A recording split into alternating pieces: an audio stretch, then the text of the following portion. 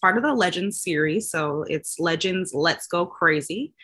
So it's obviously a chunk of music that you will all know, celebrating the mastermind Prince, the one and only.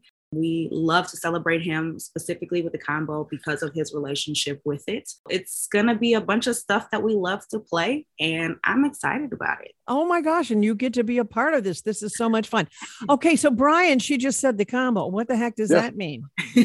So for those who don't know, the Dr. Mambo's combo has been around for I think we're 35 years now. I think so. Starting in 1987 at the legendary Bunkers Music Bar and Grill. It's kind of served as this home base for a lot of musicians to come in and out of over the years. Prince would get a lot of his band members back in the 80s and 90s directly from the combo. I know that story because that's pretty cool. And not only would he do that, but he would get up and sit in. And there's some great video of those happenings out there. You got to search for them just a little bit. But Brian, are you playing with the combo? And Ashley, are you singing with them these days? Yeah, we both are. Who else is in the group? Well, this particular weekend, we're going to see Julius Collins and Ashley Commodore. Wonderful. On vocals, incredible vocalists. Yes. I'll be handling all the keyboards. Jeff Lacrone, if you know him, a young guitar player who's been playing with us, especially since Billy's passing last year. Billy Franzi, yes, that's right. Okay. Rick Kinchin from the band Mid Condition, he's playing bass with us. Cool. Who has a lot of deep connection to Prince. And Pistol Pete Sutman on the drums, who's come up under the wings of Michael Bland. So Ashley, if you pick a Prince tune in this show called Let's Go Crazy at the Capri, if you picked a song that's your favorite, which one comes to the top of your mind first? I have two, but first is actually Kiss.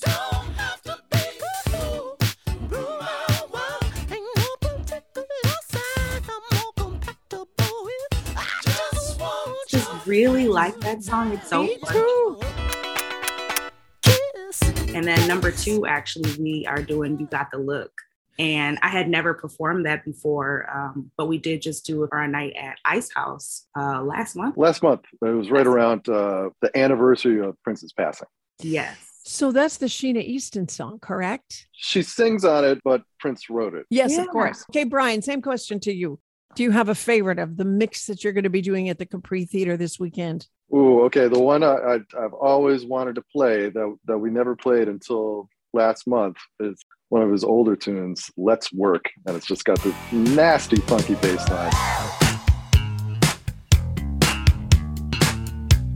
And a great Oberheim keyboard part.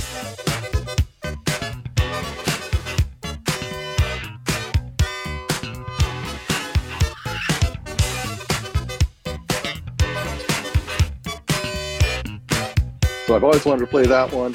And then one of his later ones, Diamonds and Pearls, we're doing as well. So it's hard for me to pick between those two. So during the course of this night at the Capri Theater, do you have two sets that you're going to be doing? I believe it's one full set. There will be a featured spoken artist. His name is Mark Lewis, and he will be doing some spoken word prior to our set. And then we will come in and close out the night. Well, how fun. So Let's Go Crazy, a part of the Legend series at the Capri Theater. You can find your tickets at thecapri.org.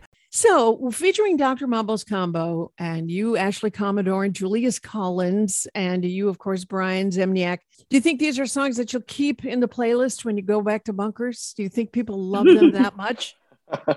We've already been sneaking a few in over the past few weeks, kind of our dry run, if you will. Well, I didn't want to spoil it for anybody, but do you have something planned for the final tune or medley of songs? Of course. Yeah, of course, Patty. But,